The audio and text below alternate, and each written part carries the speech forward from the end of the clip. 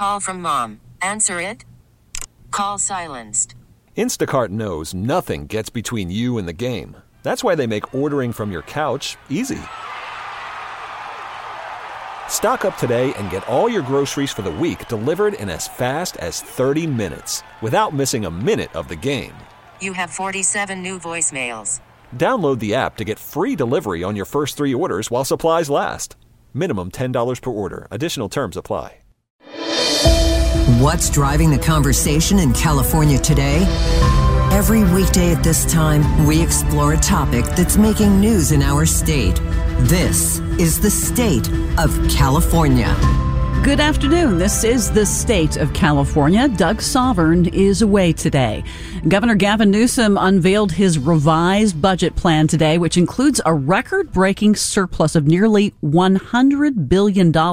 It puts Governor Newsom in a position where he will have tens of billions to spend on initiatives going into his re-election campaign. But the plan is still pending legislative approval, and negotiations are expected to extend into the summer, as they usually do. For more on this, we're joined live on the KCBS Ring Central Newsline by Chris Hoene. He's the executive director, of the California Budget and Policy Center. Chris, thanks for joining us. Thank you for having me. So, the May revise includes this huge budget surplus. What does that mean for California? It means there's a once-in-a-lifetime opportunity for the governor and state leaders to make investments in the people of California in terms of addressing the ongoing challenges of the economic and public health effects of the pandemic and rising prices that are driving up rising costs of living. So it means there's a lot of opportunity for investments. Many of those will probably have to be one time because we don't know that all of these revenues will be there every year. But that's what's on the table, and that's what the governor started to try to advance earlier today. We think there's some problems and there's some challenges with the governor's proposals, but that's what they'll debate with the legislature in the weeks ahead. I'm going to ask you about those challenges and problems in just a second, but I wanted to ask you first structurally about California's budget, and particularly this surplus. It points to the outsized role that taxes paid on capital gains have had on the state's finances, because those dollars now make up a higher percentage of personal income taxes collected than at any point since 1999. Are you concerned about that?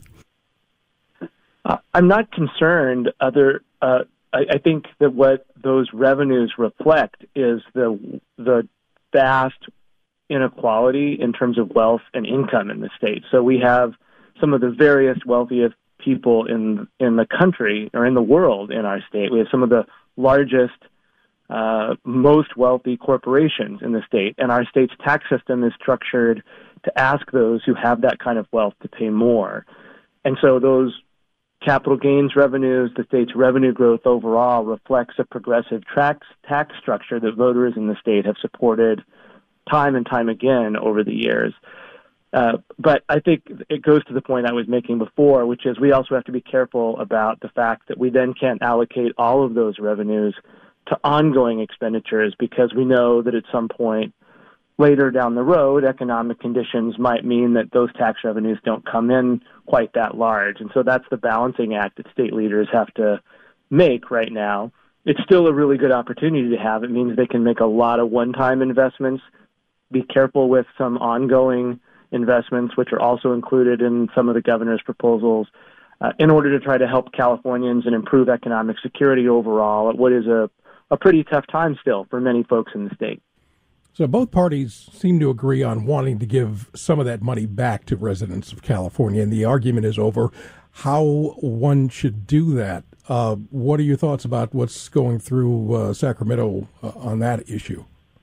Yeah, this is where I think is one of the key problems or challenges with what the governor's proposing. His proposal that he made in March and that he's sticking to now in May is to provide rebates to people based on whether you own a car or not and having a DMV record. And if you have one car, you get $400. If you have two cars, you get $800.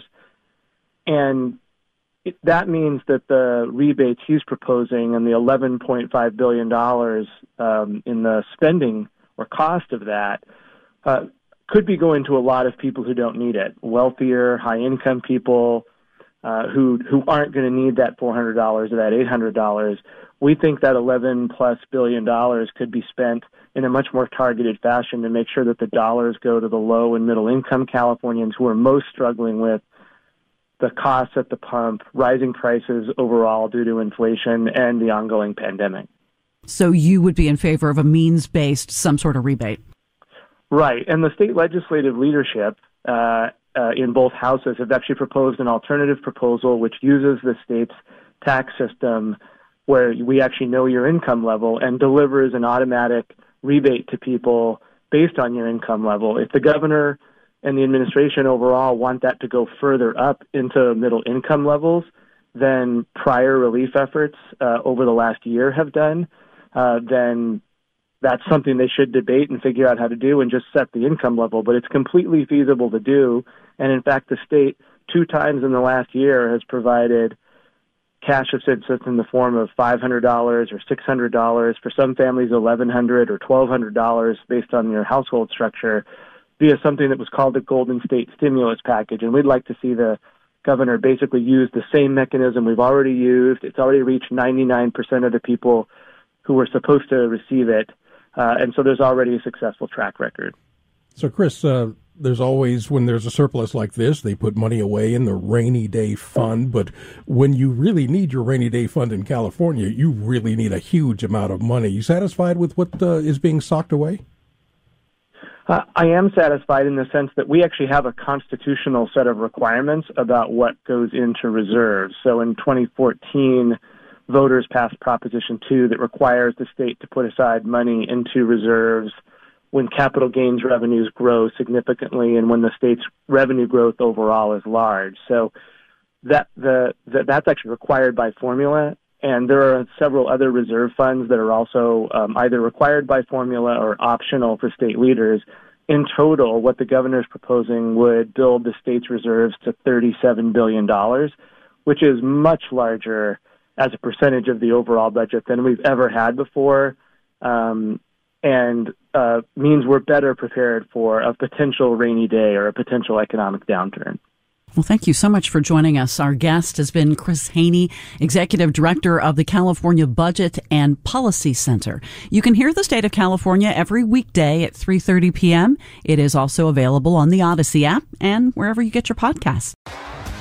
T-Mobile has invested billions to light up America's largest 5G network, from big cities to small towns, including right here in yours. And great coverage is just the beginning. Right now, families and small businesses can save up to 20% versus AT&T and Verizon when they switch. Visit your local T-Mobile store today.